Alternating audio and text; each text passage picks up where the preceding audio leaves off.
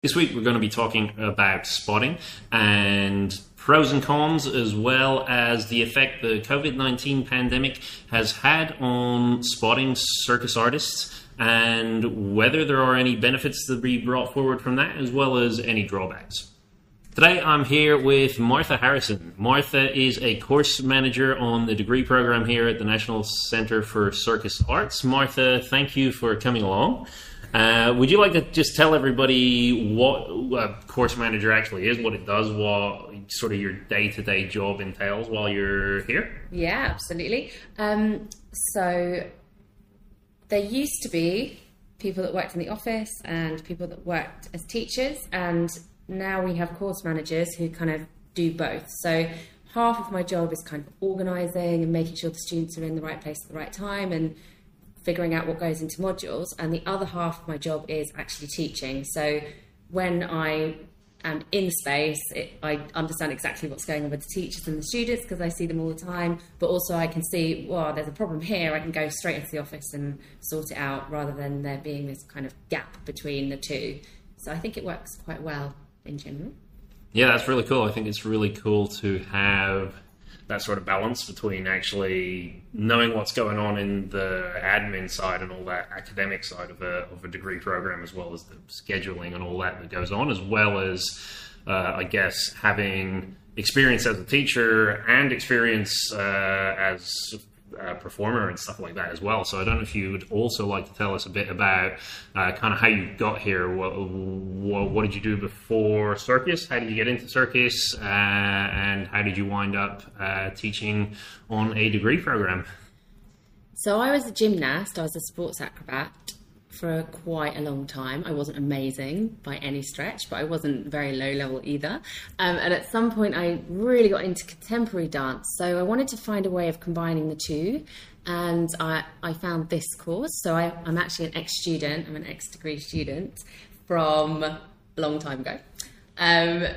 So from there, I started teaching a little bit on the degree, and but I was primarily performing doubles trapeze, which was my specialisation. And then I worked with Mimbra, an acrobatic company, female acrobatic company. And from there, I was doing both for ages, and then I got way more into the teaching, and now I am doing this full time.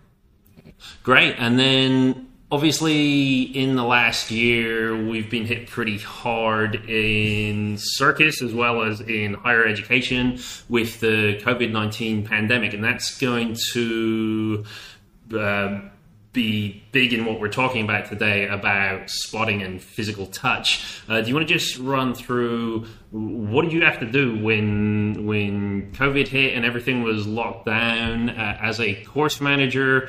What did that involve? What did you end up having to do in the degree program to change things around? Well, quite a lot. I think at first we went directly into a lockdown, so that was really challenging for us because obviously, you know, circus students want to be in the building. We want to be in the building. What we do is physical. So it was really difficult for everybody to be, you know, in their houses, trying to think about how to teach circus online. And we found some methods to do that. So some classes we could do at home. So we had some juggling classes, we had handstand classes, we had conditioning classes, which was, you know, at points just hilarious because everybody was against their walls and in really different spaces. But I mean, it was also really hard for all of us. And then at some point we could come back into the building and we were working with social distancing. So we haven't been able to touch a student or each other in the building for a really long time now. So that had its challenges too. And weirdly, different challenges than I thought. So some of the classes that I realised we were using spotting a lot were handstands, for example, and other classes like single point trapeze. I realised, we actually aren't spotting these students as much as I thought we were. So I did have to think a little bit around how we teach certain subjects more than other subjects. So that was, really hard going. And it kind of was just a blanket ban on all touch, wasn't it? There was no exceptions really being made in the school. It was pretty much just straight out, no touching, no spotting. Yeah. Completely. Okay, so like I mentioned at the start, we're going to be talking about spotting today. I especially wanted to get you in personally to talk about this because I've seen you use spotting in some really creative ways, in ways that I think are really, really cool. And I think a lot of people could learn from like some of those strategies and some of those approaches. In terms of spotting in circus, it's pretty much a universally accepted thing, isn't it? Like no matter what circus school you go to, it's almost a guarantee that spotting is involved. How has that been the case for you? Like, have you had spotting throughout your whole kind of lifetime? Has that just been how it was, or was it any different? Well, I think I work in a really specific environment because all of my core skills are working with other people. So I'm not, I do a little bit of aerial hoop or a single point or something, but most of the time I'm working with other people. So this kind of touching each other is integral to my life. When I was a gymnast, we didn't have lunges at all. We just had spotting, that was it. So we had to learn quite quickly how to fall and how to land. And I had a complete faith in my teacher, who was amazing, but we couldn't have him all the time standing right next to us. So we kind of had to learn how to work with that spot and how to get rid of that spot. So I think when I came here, I was quite shocked that we had lunges, that we could use them all the time, and that I always had this safety net around me. And I thought I was actually really pleased. I enjoyed that a lot. But I do think that sometimes the spotting that we can use, which I think you're talking about, the spotting that I've been using, it more comes from an acrobalance background rather than the spotting of like standing there and just spotting 1,000 backflips, which I have done as well. As it's a learning curve as a teacher to work out how and when to spot and when you're not used. The other thing for me, which is quite important, I think, is that I'm really small as a teacher. So half the time I have students in my acrobatic class that are way bigger than me. So me spotting them isn't actually that beneficial. So I've had to think, how can I make this work so that it's safe, but it's not me getting squashed by you, because obviously that's a big part of what you have to think about as a spotter. Yeah, that's in my own gymnastics career. I think the entire coaching course was just about what can you spot and how well can you spot it, rather than how well can you actually teach it. It was just a given that you were gonna take those skills, and as long as you took them through those movements, and that kind of worked because the students were really, really small. Like you were never dealing with an 18-year-old who couldn't front somersault, because they all learned to do it when they were 6, and the skills that they were requiring once they were much older, actually, as way more competent gymnasts, they didn't really need that much spotting. So it really made sense there, and I always was quite jealous of when I saw the older teachers in this space, where they could just do a whole class. They could just sit in a chair and talk through it and sit down. And it's like, well, is that worse? So older students still seem to progress at the same rate. So I started going, oh, well, maybe we don't need all of this hands-on spotting as much as we think. I mean, in terms of just any kind of spotting in general, do you think there's any, what do you think are the advantages? Why do you think it gets used so often? If we took spotting instead of, let's say, a load of crash mats, or even, like you said, a lunge belt, why is spotting kind of the go-to thing for a lot of people? So I think that one thing that I decided to do in my acro classes is to kind of integrate this sort of sports acro methodology. So it's not just about learning that particular skill. It's also about, if I can teach 2 other students to catch someone jumping backwards and then take them through into like as if they're doing a backflip, but if they land in the middle, then those 3 students are learning something more than just me spotting one student doing a backflip. So the students that are catching are learning to base. The student that's jumping is learning to fly. They're also learning how to navigate this together and they're thinking about the backflip. So you could kind of get a number of things in there in one moment. Before I started to think in that way, it was the case that I was going in and just, I'd spot this person doing a backflip and then I'd spot this person doing a backflip. And all that was happening was that one student was thinking about a backflip and I was thinking about whether or not it was working or not. I think the one thing that spotting can help you with, though, is the feeling that, yes, I can do this. I can, if you can, because I think there are skilled spotters and not skilled spotters, and just lifting somebody over, it's not that beneficial. But if you're showing a student, look, you are pretty much doing this on your own, they get that first feeling of, yes, I have done this. I can see that I can do this. That is a benefit, I think. Yeah, that feeling, that dopamine feeling of like I've actually achieved something, and I think there's a lot of research now supporting that dopamine is a precursor to adrenaline. So actually, where people go, "Oh, are you just making people feel good? I get a backflip, I feel good." Does it actually have any advantages? Well, when dopamine gets released, the brain listens more and it learns more. So actually, you're probably getting a big learning advantage by making something achievable versus making it not achievable. And I think what you described at the start with the trio making a backflip happen, I thought that was really interesting as well, because you're still making something achievable, like everybody there is learning something, rather than it being just a coach kind of, well, this was right, I'll just throw you around, and that can be really big as well.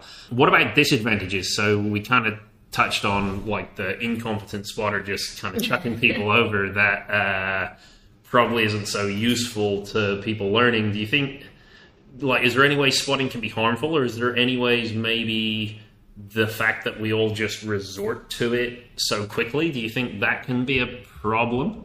Are we missing anything? I mean, there's a lot of problems, I think, it's spotting. But part of it is management as a class. So if you take that example of doing a backflip with 3 people rather than me spotting everybody, there's also nobody's waiting. So everyone's learning the whole time. I mean, that's just one example. I think there's probably a number of ways that you could use that idea. But if you think about me spotting every single student, because let's say I consider myself to be the only competent spotter in the room, which is probably not true, but then you have a lot of students waiting, so they're just hanging around, not doing anything and not really thinking about it and going one at a time. That's a problem. I think if depending on the student, it can be quite bad for the spotter as well. If I spot the same thing 1,000 times on the same side with the same arm, it's not actually that good for me, especially considering my sides.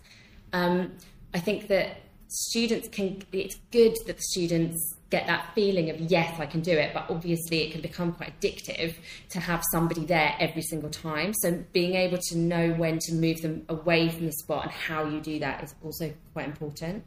I think some students don't want to be touched a lot by, their teacher, and that's completely fair enough. And I think that the interaction there is really important. Like, I don't think that you should spot somebody without asking and explaining, this is what I'm going to be doing, and this is where I'm going to be touching you, because, some people might be really uncomfortable with that. So that's a problem too. And obviously, if you're a bad spotter, you also risk dropping somebody on their head. So there's that to think about too physically. Yeah, there's a lot in that I want to unpick. So first, though, I wanted to ask that feeling of being the only competent spotter in the room. That's something that I remember having as like the sticker of pride, of like, I'm going to come in and actually, I can't let anyone else spot because I'm the only one who's like done all that learning. Do you think, is that possibly just to do with, well, maybe the skills that people are learning are too hard, or maybe, if you're the only one who can manage the complexity of it, is it just that you chose a skill that was too hard in the beginning? Would it actually be better to have more people able to spot because the student was doing something more manageable? I mean, talking about that, I think I might think a bit more about handstand classes, let's say. So in acrobatics, totally, sometimes you go in the skills are too hard, and that's why. And that's partly why I do this new backflip trio method, because they are learning to spot right there. That's there's a whole process. It's not just like lobbing yourself backwards. It's like thinking, about the jump, about the catch, about when you can take them to put their hands down, about when you change the timing of it. So actually what they're doing as well is learning to spot, and that's part of the class that I now teach, so that when I can then say, in your spare time, you can practice this. And I know that they would be fine and I don't have to be there. But I think in handstands, for example, which isn't too hard, the skill's not too hard, usually, occasionally, but bad spotting in handstands is the worst. When you have a group of people and you say, okay, right, you're going to spot them and you're going to spot them, and you just see them holding them in an extremely bad position, they're not actually learning to balance at all. And learning to spot even these kind of more simple and held positions is, if you're going to do it, you've got to do it right. Yeah, I definitely can relate to that in handstands, and the idea of just needing the spotter in case you're going to fall over. Sometimes I wonder, actually, is that even too difficult for some people? And maybe if we just had movement, or really slow cartwheels, would that be a better alternative for some people than holding them in a handstand where the spotter actually has to do so much work that that person isn't really learning anything about the balance. Maybe the spotter's getting stronger arms, but maybe they're just not there yet. And then the other thing I wanted to talk a little bit about was that social pressure that people might feel. Like, I remember when I was being taught to spot, that's exactly how I was taught to do it, was just, first of all, say, is it okay if I spot you? And then secondly, I'm going to go here and here. And that was sort of the gold standard.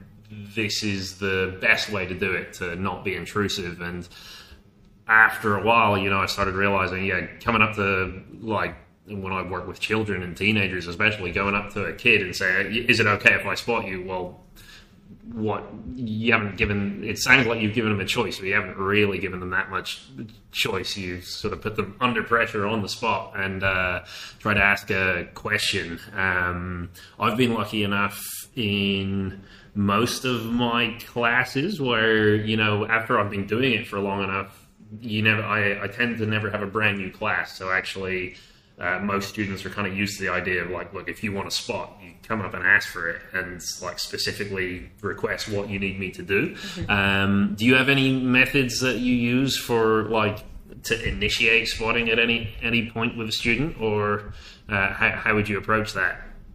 I mean, I'm in a also quite specific environment now, because, as I said before, my skill set really revolves around like working with other people anyway. So we're all touching each other anyway. So if I'm teaching a class which is, we're doing acrobatics and acrobalance, and we're doing these kind of, jumps and catches and stuff, it's less likely that I'm going to be spotting them, and more likely they're going to be working in that sort of group way. So because the class is, they know that that's what they're getting into, I always say, as a group, if you don't want to do a particular thing for any reason, injury, or you don't want to do it for, like, any reason at all, that you don't have to do anything that we're doing in this class. And I can always think of an alternative for you. So I think also giving them the option to say, I don't want to do this, but not specify why, is important too. So, I might think, oh, it's because they've hurt their leg, but they might, I don't need them to, in the middle of a class, say, and, I don't want you to touch me for X, Y, and Z reason. I think you have to give them the agency for themselves to make those decisions. I'm also not, I'm working with degree students as well who are a bit older, and I'm with them all the time. So it's not that I'm with a random group on a Monday who might change and a random group on a Friday who might change. It's, you've got, say, 65 students that we have for 3 years. So I get to know them extremely well.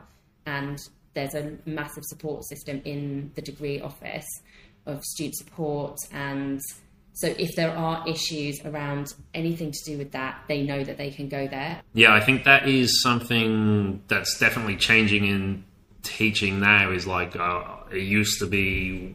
As the teacher, you kind of needed to be the central hub of information, and you feel like you need to know everything about your student. And I think we're maybe realizing, even if we are the only person in the teaching team, well, for yourself, obviously you're part of a huge degree team that has, you know, loads of components to it. But even if you are the only one, actually, we never will have all the information about a student anyway. You know, we're not ever going to be able to know all the things that are going on in their life, all the things that happened in their life before.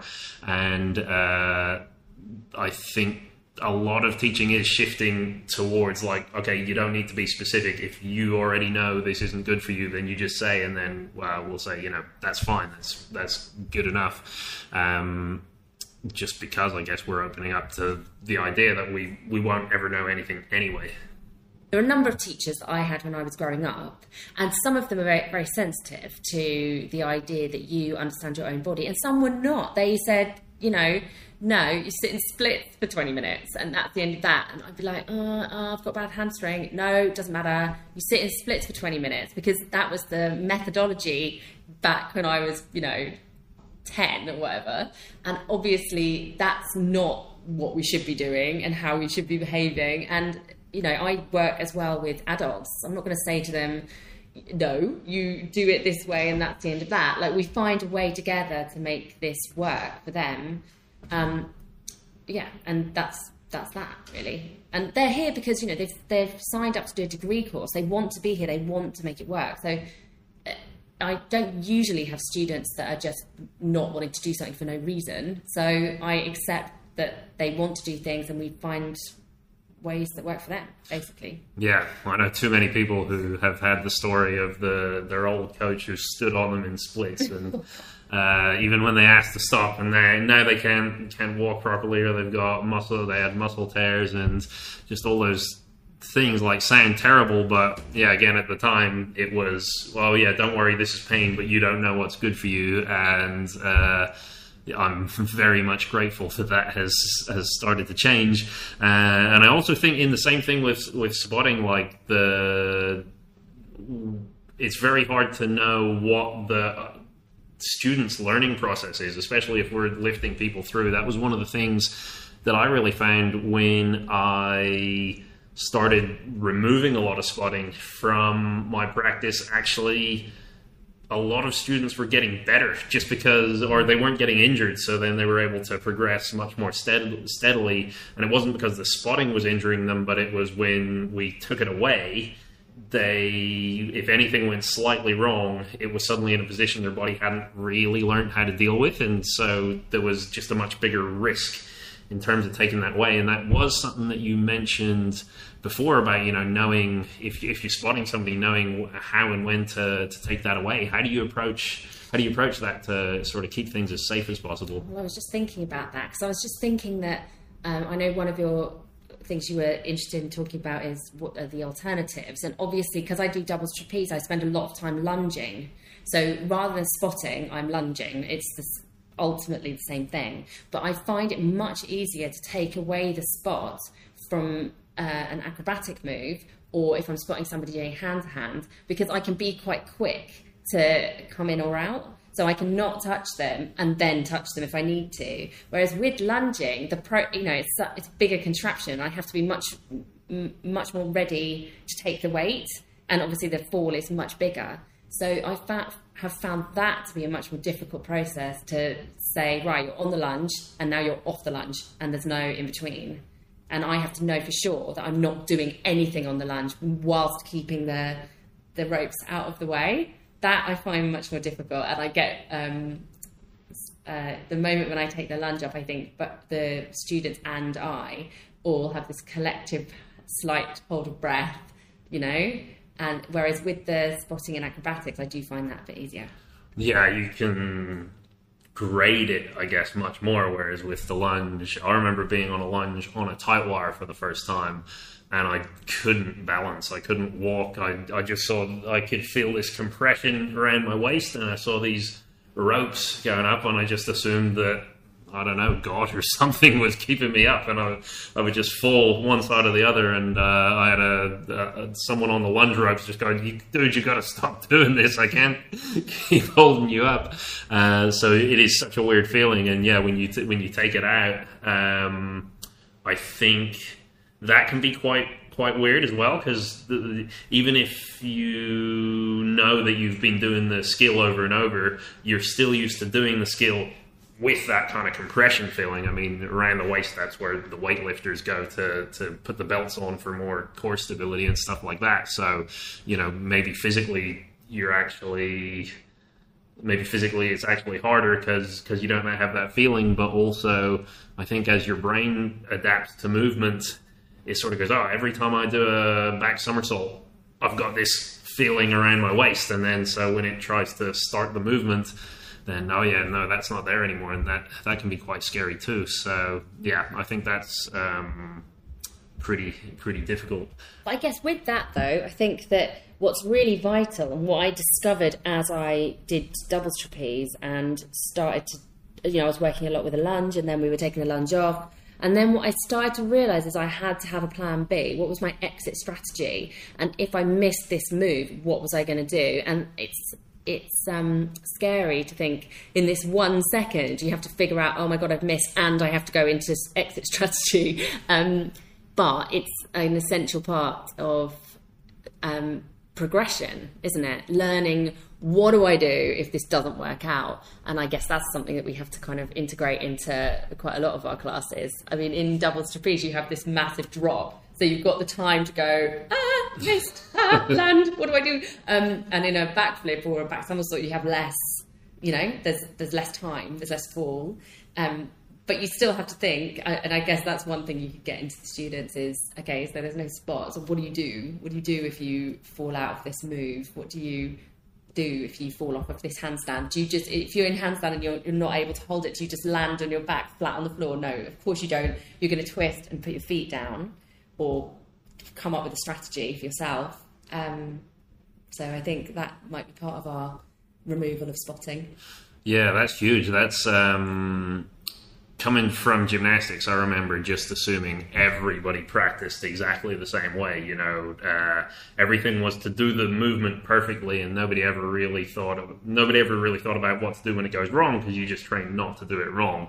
And I got really baffled by team sports, because I would be like, how are 11 people on a football field managing to train all these movements so perfectly? And actually, those sports they don't even think about perfect. They just think about everything's always going to go wrong. Let's figure out how to manage it. And when I started trying to learn magic as a teenager, you've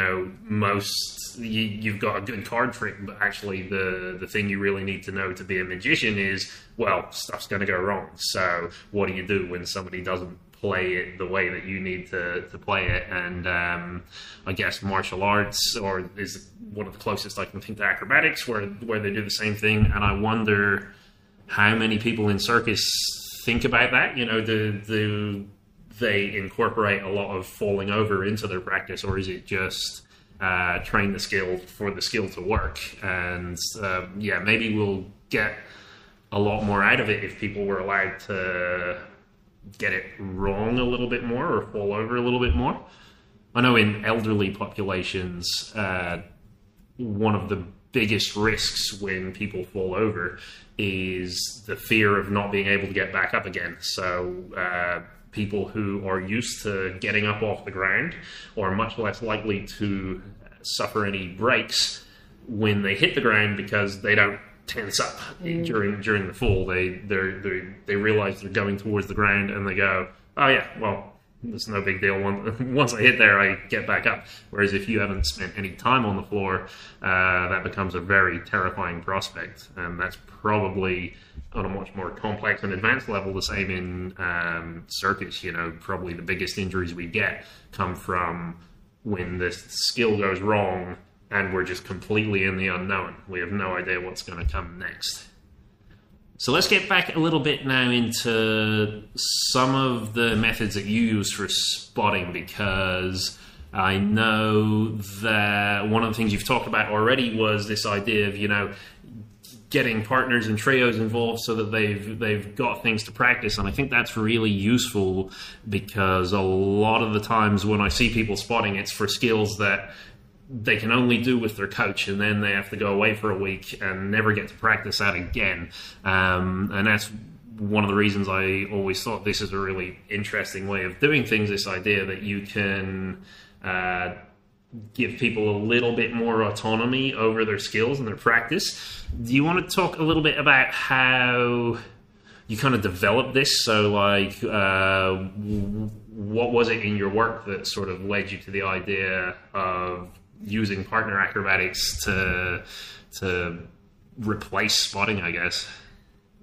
Well, I think that I was teaching acrobatics here, and I kind of just followed the same format as a lot of the teachers that I'd seen or the teachers that I'd had, which was, it's in one long room, and we're doing just floor acrobatics. And basically, I got bored, essentially. I got bored. I felt that they were getting bored too. So I started to look at other ways of how different acrobats were moving at that time, rather than just following this kind of strict regime of, cartwheels, one-arm cartwheels like this, which I also enjoy cartwheels, one-arm cartwheels, don't get me wrong. But I started to think, how else can these people move? And I started to bring in sort of films and things for us to kind of expand on the idea of acrobatics. And then I started to do things where they would work in pairs to teach each other things, rather than me just teaching them things as if I was some sort of, all-knowing teacher, which I'm not, obviously. And that a lot of our students come with loads of skills. So it was more about working together. And I saw that that was quite an important part of the learning curve, is how you can build on your skills and work with other people. At the same time, we were teaching the sort of acrobalance sessions with Mimbra to the first years. So I was teaching with Lena or Sylvia, and we would teach them, how to create work, how to do acrobalance moves together that were more sort of fluid, rather than these kind of standing hand to hand. It was more about, okay, well, you're that size and you're that size, so what can you do together, rather than sort of this strict, a strict regime. So then I started to realise that both of these methods could work together. So we didn't have to have this one floor acrobatic session and this acrobalance session. We could do it as one. So you could learn a cartwheel, and then you could think, how else can I do the cartwheel? You could say, oh, look, they're doing a cartwheel like that, and I'm doing a cartwheel like that, but maybe we could show each other. And then we could think, okay, well, how can you put that cartwheel onto somebody else? And then via that, we could also do, how can you help that person to do a cartwheel with no hands? And does it have to be spotted in the way that we always spot, through under the leg? Or can we use the arms to help? Or could we do it via a Sputnik idea? Or could we kick the leg push the leg in the same way, but with the foot? So we were kind of adapting how we did things, so that not only are you learning the skills, you're adapting the skills, you're using the skills together, and you're doing things on a hard floor that you can put on a stage, rather than working in the acro studio on a sprung floor, learning how to do a front somersault with the spring, which I don't see a lot of our students then using. So it was really a number of different classes and a number of different elements kind of came together to sort of work in this one holistic way, I'd say. We're not 100% there yet, and I'll tell you that COVID kind of ruined my plans slightly, because we had a whole system in place which we had to then adapt again to, because we couldn't have any of them touch each other, which has been a bit of a problem. But that was kind of the way it worked. But then I think as well, when COVID turned up and we had to have nobody touch each other, we then found a whole different method of teaching, which was kind of out of the box than what we'd done before. And it didn't all work, and we did miss a lot of this stuff that I'm talking about now. But, we did gain things along the way. I don't think it was a complete waste of time by any stretch. Yeah, that's exactly the stuff I was talking about, and I had a very similar thing, and I'm pretty much sure I borrowed a lot of the stuff I learned like I saw you doing for when I started going to teach actors and stuff like that, because before that, all of my knowledge was, sprung floors and trampolines and crash mats, and none of that is really useful in the real world. Like, unless you're going to be a gymnast, you just don't have access to it. And, maybe now for adult practitioners, they've got Instagram. So, you can actually take a video so you can show your friends, oh, this is what I did on that bouncy floor. If you're going to be a performer, or if you want to translate your skills into the real world, actually, you need to be able to do things on the hard floor. And I really liked the idea that you could turn, I'm learning an aerial cartwheel, I need a spot for that. Why not turn it into a skill, or why not turn it into something that is already stage ready? You could learn the first steps to that, and then present it in such a way that, oh, well, I'm on stage tonight, and, well, here you go. And then maybe in a year's time, as you've got better and better at doing that move, maybe the base in that acro balance position is now doing less and less work, and then just one day you go, all right, well, let's take them away. And no time has been wasted having to develop these skills. You're just progressing as you go. I think that's a really huge thing for anyone listening to think about, is when you're spotting people, how soon are they going to be able to show anything? Or are they going to be the, 10-year acrobatics veteran? And it's like, oh, what can you do? I was, well, nothing yet, but you just watch this space. It's all coming soon. And obviously this has very immediately visible benefits to performers. Do you still use this when you're working in other groups? Like, would you work like this with adult groups or kids, or recreational or outreach, or I mean, I know that maybe not what you do right now, but have you ever got to in the past use these with other groups, and does it still have the same benefits and advantages? Yeah, I think it works across the board, really.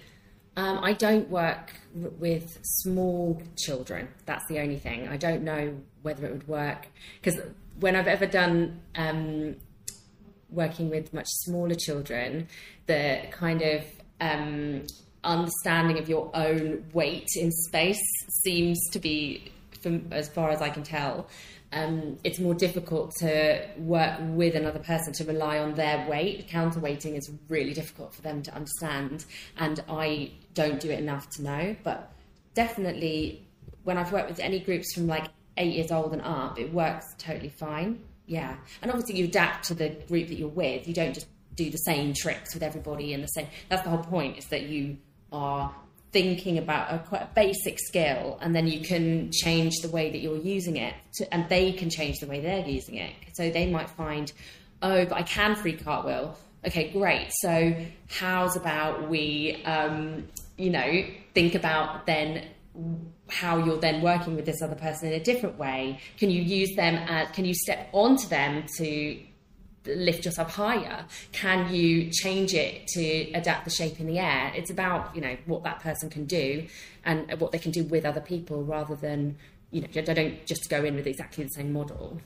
Yeah. And you get rid of the kind of standard procedure with young kids of, well, you spotted me for a backflip, how long till I can do it on my own? And so, well, I don't know, maybe you might hit a growth spurt, you might be way stronger than you think, we might have a global pandemic that takes away your classes for a whole year. You just don't know. But actually, if you give them, oh, here's a skill, oh, well, I just want to do this, like, once you've already told them that backflip prep is a skill in itself, then they just want to practice that over and over and over again. And the fact that they want to practice it means they're probably going to get better at actually doing a backflip by themselves. And then what about the group work as well? Is another interesting thing, because it's not just the learning skills. I think having people working together in a group and not having to deal with that authority figure who knows everything and knows best is really useful. Do you think, or like, what are the benefits you can see outside of the skill learning?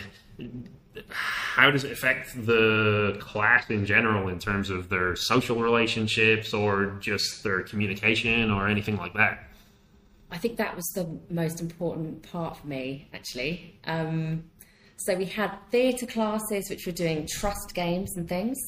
And I was thinking, why aren't we doing that as part of our acrobatic sessions? Because the whole point is that you're able to work with other people, support other people, accept when somebody is scared and help them to overcome that by being, don't worry, we can do it this way, we can help you, you know. And the other thing is, when we did this only did independent individual acrobatics, so we have a world-class gymnast who can do a full twist, and we've got another student in the class that, quite frankly, was struggling with a cartwheel, really, and that we needed to find a way to make the group feel that they were working together and that they were progressing together.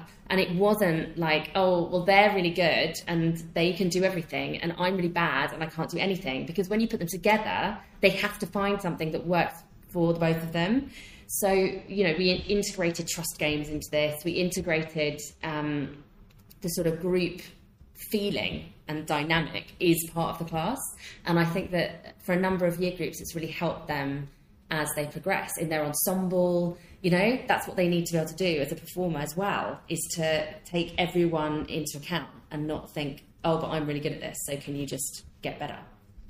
Yeah. And I think the sort of authority figure of the teacher can really help, like, exacerbate that in a lot of situations where it's just everybody do this one exercise, and then you already know that somebody's sitting there watching you, so everything you're doing you feel like is being assessed. And when you see, obviously the first people to go are going to be the ones most comfortable, so if you don't feel so confident in what we're doing at the time, you get to see the three best in the room go and do it first while everybody watched, and you're all right, well, it's going to be my turn soon and everyone's going to be watching, and it's not going to look like that. And I think that can be really horrible. So I think, yeah, that kind of group work and the teamwork thing is a really important thing that I guess we can get a lot out of in most of our classes. So definitely, as much as I really love talking about all the benefits, just for the sake of balance, like, are there any drawbacks that, like, is there anything that kind of doesn't work as well as it should, or any hiccups or resistance that you might find to this at all? Yeah, I mean, I don't see any drawbacks personally, but I can see there is a perceived drawback from the students occasionally. So the ones that are Team GB, the ones that are really good and able to do double backs, they feel that they might be losing their skills along the way, and they feel that they want to be able to have time and space to practice their double backs. And I appreciate that, and I think that's also important for them to be able to do. And I feel like I wouldn't give up this methodology for that, but I do think that we do need space for that. The other thing that occasionally happens is, one of my methods is not to give you, and I think it's not good teaching practice anyway, to give a student or a group of students all the information that they need. Because the point is that they have to work it out. They might work it out in a different way than I think, or I might overload them with too much information and they can't move on because they are just struggling to kind of work through it. And I have had occasions where students have kind of pulled that, said, oh, yeah, but I can't do it because you're not telling me everything. But I guess you get that in every teaching environment. So I guess those are the two things that I get resistance to, is wanting all of the information directly and wanting the time and space. And one of them I care not at all. And the other one, I think, yes, we do need to give them a bit of time and space. Yeah, well, it goes back to what we were saying about, you know, in the old model where the teacher decided they need to know everything about the student. And if you know everything about your student, well, of course, you know the best way for them to progress, and then it makes sense that, all right, well, I'm going to give you X, Y, and Z, and this is how I want you to do it. But yeah, actually, when we look at how people learn best, it's definitely not by being given the information straight away. It's anything your brain is looking for, you will find. And if while it probably feels nicer and easier to just be told, yeah, this is it, this is what you have to do, and it's going to go like this, and there's a lot fewer unknowns when you get the information presented like that, it's definitely not the best way to foster actual learning. And fortunately on a degree program, actual like proper learning is what we're looking for. So yeah, I definitely agree on that. And in terms of the double backs and the kind of high level gymnasts, for me, that's even a question of like, yeah, definitely you should be able to foster what you can do. But I still kind of feel in this kind of scenario, everybody goes in with whatever their current level of ability is, and then it's, well, here's a problem. What can you do in this problem? And if you can do double backs and you can do backflips and all kinds of crazy flips, well, how are you going to be creative with that? Because you know, what's the use in just practicing the same skill you already know over and over? I think you have to develop it and change it, and you know, it's probably a lot slower process, and it's maybe not as fun as doing the super high thrilling thing that you've already done, but I really think there's value in, well, you're going to knock yourself down a peg, but actually those double backs aren't going away. You're able to use all that ability and knowledge that you've already got about how to move in your own body to then create something else that's really wonderful and new. And yeah, maybe it's probably good to practice it occasionally, but yeah, I think there's a lot of possibility for creativity as well. So yeah, lots and lots of benefits, but as we already discussed a little bit at the start, March last year, pretty much that whole strategy gets wiped out. We're suddenly not allowed to touch. I mean, you've said already, a lot of the year was conditioning classes in people's bedrooms, and I guess at that time it's teachers and students alike just trying to figure out what's going on in the world and how maybe what the future is going to be like, and just a lot of stress. But as you got back into the space, I guess, and as acrobatics classes started to come up, that's got to be a pretty terrifying prospect if you've built a pretty solid and strong system that works really, really well, and then you're told, oh yeah, you cannot use that. Like, how did that feel going into the classes? Was it nerve-wracking? Did you have a process to trying to figure out what you were going to do? Yes. I think I was really lucky because we had a really good acro team. So we scheduled more teachers, so there were more of us, and I feel that really helped us to kind of think of different strategies of how to do things. And I started with this sort of principle of work, and then we agreed to do it for a few weeks, 2 or 3 weeks, and then have a meeting to see if that was working or not. So the method that we used was that we split the group in half. We had half the group, so that would be 7 students, doing acro dance. So with Jacob Smart, excellent teacher, on the floor. And the other half were doing sort of acro prep work. So we'd set up a sort of, what's the word I'm looking for? Like a setup kind of thing. We'd have, like, for example, we'd have one crash mat and one box top. And we would think of a number of different preps that would work on this. So it would go from like handstand flat back to handstand half turn to front, from and then we'd do kind of step up. So we changed the like which direction it was. So we'd step up to do dive rolls and then into front somersaults, and we'd use it to do 3 cartwheels off. So we'd kind of look at this piece of kit and adapt what we were doing to work for kind of 45 minutes. So we do 45 minutes of this kind of prep work and 45 minutes of the sort of floor, more smooth, working into the floor acro dance. And then the 2 groups would switch. So, and we had a different kind of setup each week. So we might just be using just the box and the floor, or sometimes we just had mats on the floor. And we added like conditioning and things into that. Yeah, I mean, it was difficult. It was one of the most difficult class for us, for sure. But I still think that we sort of managed it, and we had to just get super creative. Yeah. What was the process of making it? Like, was it just sort of group meet, like the acrobatic team? Was it just sort of group meetings and sessions, or how did you even decide on those to begin with? on that I just decided that was going to be the method. We were going to work in these two different ways, and then they were going to switch, and we were going to see whether it worked out. And I gave the teachers that we were working with like a parameter of work, like, okay, we're going to attempt these kinds of setups, and then from that they could decide how they wanted to run the session from there. The other one that we came up with, which actually was a winner, was with the three of us made this, created this idea. We were thinking, oh, maybe we could work with hoop diving, but we couldn't have everyone going through one hoop at the same time. So what we decided to do was utilise the lifting systems and magnet the hula hoops. So we magneted a number of hula hoops and had them attached to the lifting system. So in that way, we could work on a particular skill, like we were going through it with like forward roll, but you could adjust both the height of it and you could adjust the size of it. And it would mean that 6 or 7 students could work at the same time. So that was a real winner.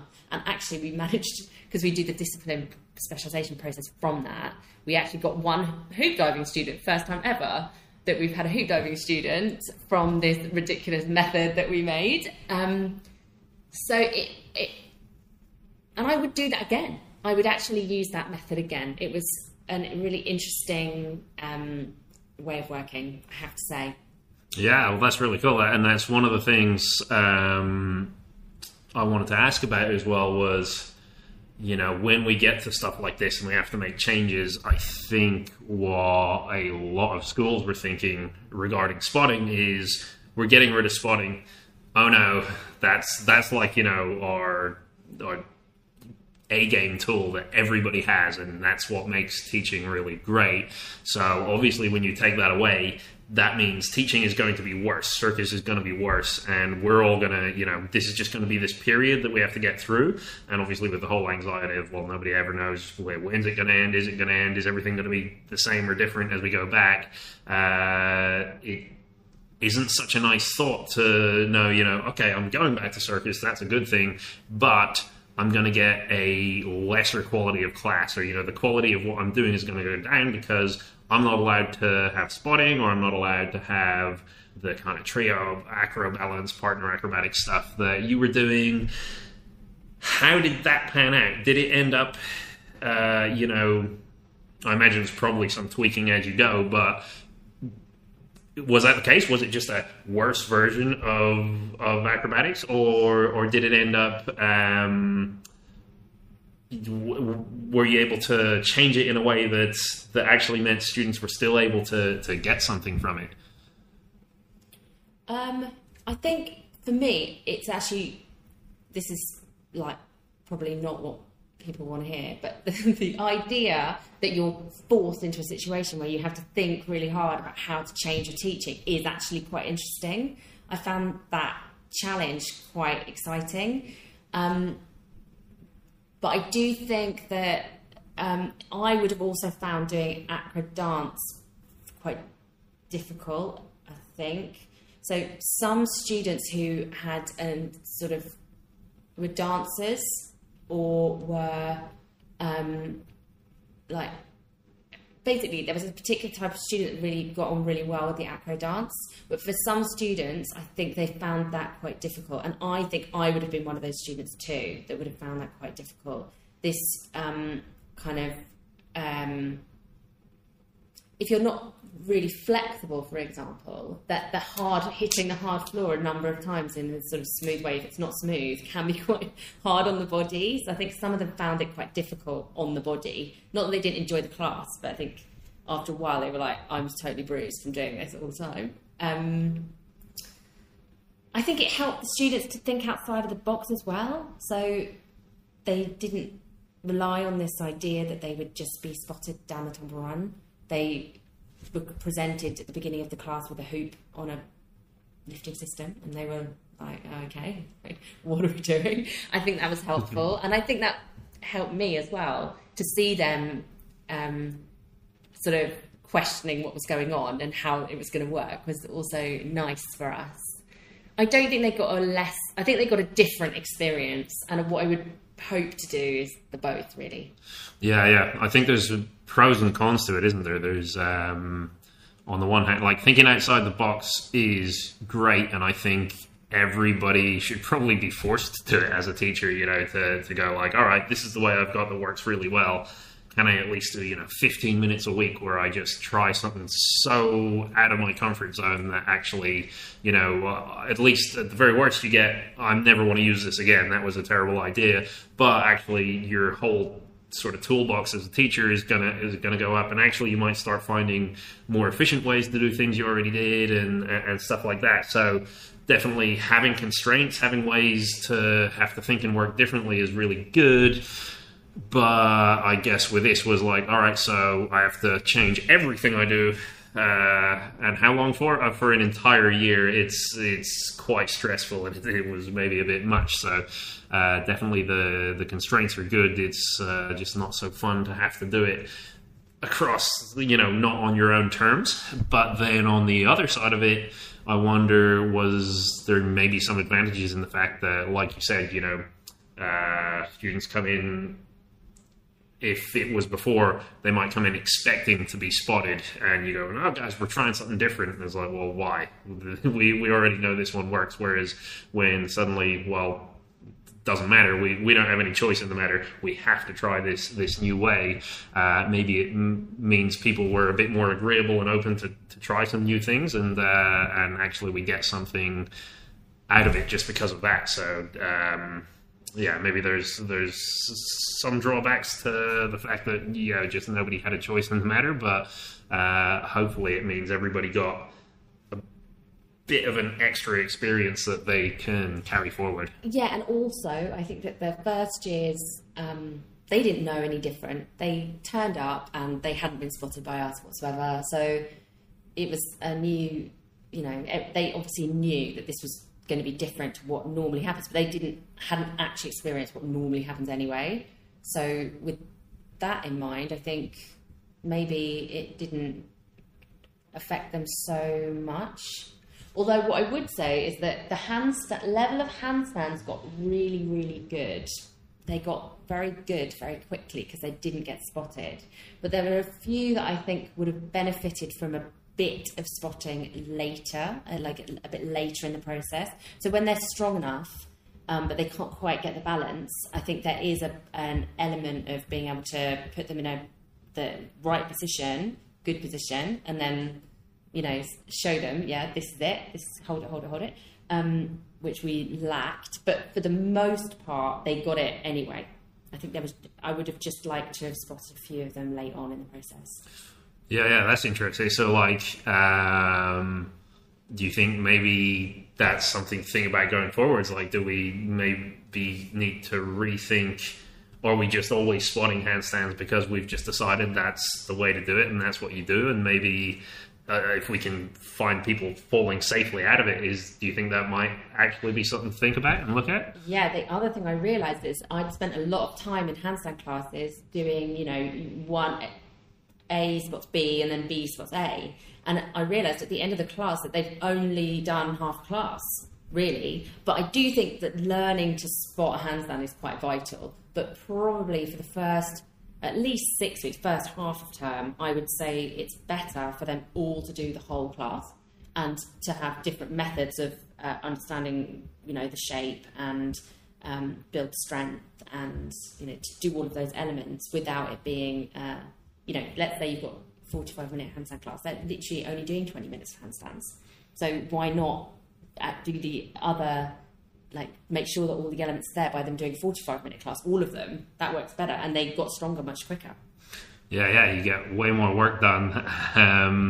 I had a similar thing with my youth students, and I sort of said, no spotting is fine as long as I've got a wall. Then I got told, the room you're in, you can't really use the walls either. And so, well, this is obviously impossible, but for that term, it was the one term where I saw the biggest improvements across the most students. Like, again, not everybody. There's probably some people where just the point that they're at is going to be better if somebody can just give a little bit of help, whether it's the, helping with the balance, whether it's they're not strong enough to stay there, or whether it's just, some cueing, like, or this, if you could just move this one part and you can touch that, well, then they're able to do it. It might have been helpful, but yeah, also interestingly, I did see just such a huge jump, and there was no walls, no spots, none of the things that I kind of traditionally associate with a handstand class. And then with that in mind, and so obviously, like we said, we're still in the building as we're recording this. I don't know if it'll still be the case when it goes out, but we're still in the kind of time period where spotting is still not really allowed. It's not really involved. We are hoping, though, that that's eventually going to come to an end. Do you think, like, out of the stuff you've mentioned, the hoop diving, you might actually keep that and bring it forward? Was there any things in particular out of the experience of not spotting that you think, this actually would be quite good to carry on and bring forward into your teaching in the future? I think that the thing, having the students doing a whole class, let's say in handstands, I think was a really big benefit. I definitely think we'll do that again. I won't be making them spot too early in the process.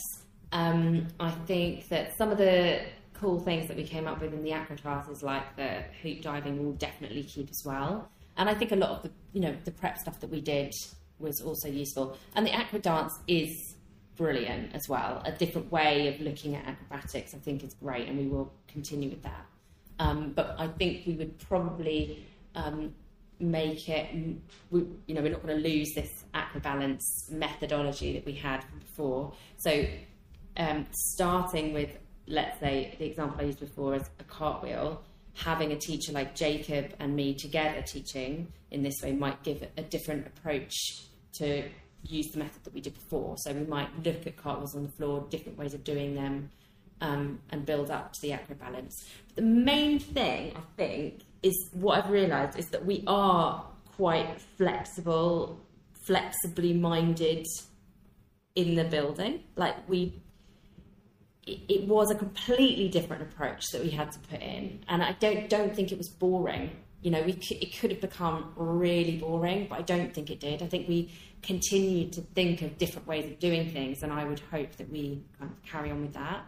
And, so I feel like, well, fine, whatever happens next term, sure. We've done it online. We've done it in not touching anyone. We've changed the whole program from before anyway. There's been so many changes to what we're doing, and I think that by bringing it all together, we could end up with a really excellent program, but I wouldn't stop changing it from there anyway. We should still keep looking at ways to make things better and adapt, Yeah, and I wonder actually if having more variety, even if it's just the acrobatics classes and having the partner acrobatics and the acro dance and a lot of different things combined actually might make it more accessible or more enjoyable to more people, or at the very least, the people that really hate it only hate just a little bit of it for not that much time, and actually the rest of it is at the very least tolerable. So yeah, maybe we get some advantages just from the fact that we've now got more variety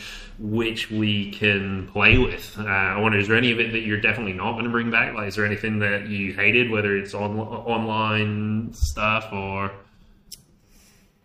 I mean, I found it incredible. This is personal, but I'm a parent, and teaching online at home when your whole family is at home is just awful. It's terrible. So actually, even then I adapted. So we did more task-based work, which was creative, and they had to make films and show them to us in sessions, rather than a sort of, some of the classes were like a, teacher would show and the student would copy. But I tended not to do those because it was just so difficult to do that in my household environment. So I definitely don't want to go back to that again. But in terms of the teaching, I just feel like now we could just take it on at whatever. think we can do it all. Cool. Yeah, well, that's good to know. And then I guess the other final thing then is what happens to your old way of working. So your partner acrobatics and your partner balancing. I imagine you're keen to get back into that because it was such a good approach and it worked really well.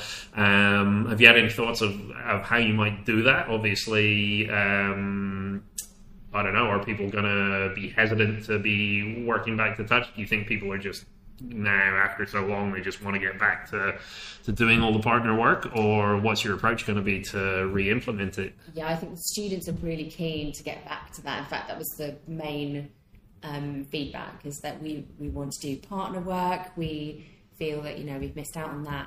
And a lot of the companies now, a lot of big companies, you don't just have your skill, you have to be able to work in this way, working with other people or creating work together and being able to be physical with other people. So I think they're really keen to get back to it. I mean, in terms of the protocols in the building, we'll just have to see how it goes. But, we've got a number of different levels of protocols that we can put in or take out. And now I do feel like, well, I can make a plan for my perfect class, but I can always adapt it dependent on what the protocols are and think about how to do it in the most safe way. Both, safety in terms of the students in the building physically, and also COVID, obviously, as well. Great. Sounds positive for sure. And so we're going to have to start wrapping up now because I'm aware we've been talking for a little while. So I guess just to sort of summarize things a little bit, we have been talking a lot about spotting and kind of the pros and cons. Pros just being the ability to aid somebody in learning a skill and keep them safe while they're doing it, but also looking at maybe disadvantages in that you might be taking some of the ownership of the skill away from them. You might be taking away some of their brain's ability to actually do the learning and achieve the skill themselves. We talked a little bit about your approach of kind of getting rid of that in the spotting side of things and giving people skills that they can work on by themselves in autonomous groups with other people, giving them stuff that is, almost at all times ready to perform, and that can be a really good way to teach spotting in ways that helps them build those more difficult skills, but also doesn't leave them with nothing to practice or nothing to show for it at the time. We had a little bit of talk about different ways that we were adjusting things due to COVID, and it seemed that actually there's not all negatives about not being able to touch people. Actually, there are a lot of different approaches that we can use to help people develop skills, whether or not spotting is available, especially in acrobatics. And it sounds like the future looks like a bit even more of a holistic approach than it already was. It sounds like we're going to have more variety, more probably options for learning in different ways, which hopefully is going to suit more people. So in my eyes, that all sounds really great. All I got left to do is say thank you very much, Martha, for coming to speak to us. And thanks everyone for listening. I hope you got something out of this, and we will see you next time.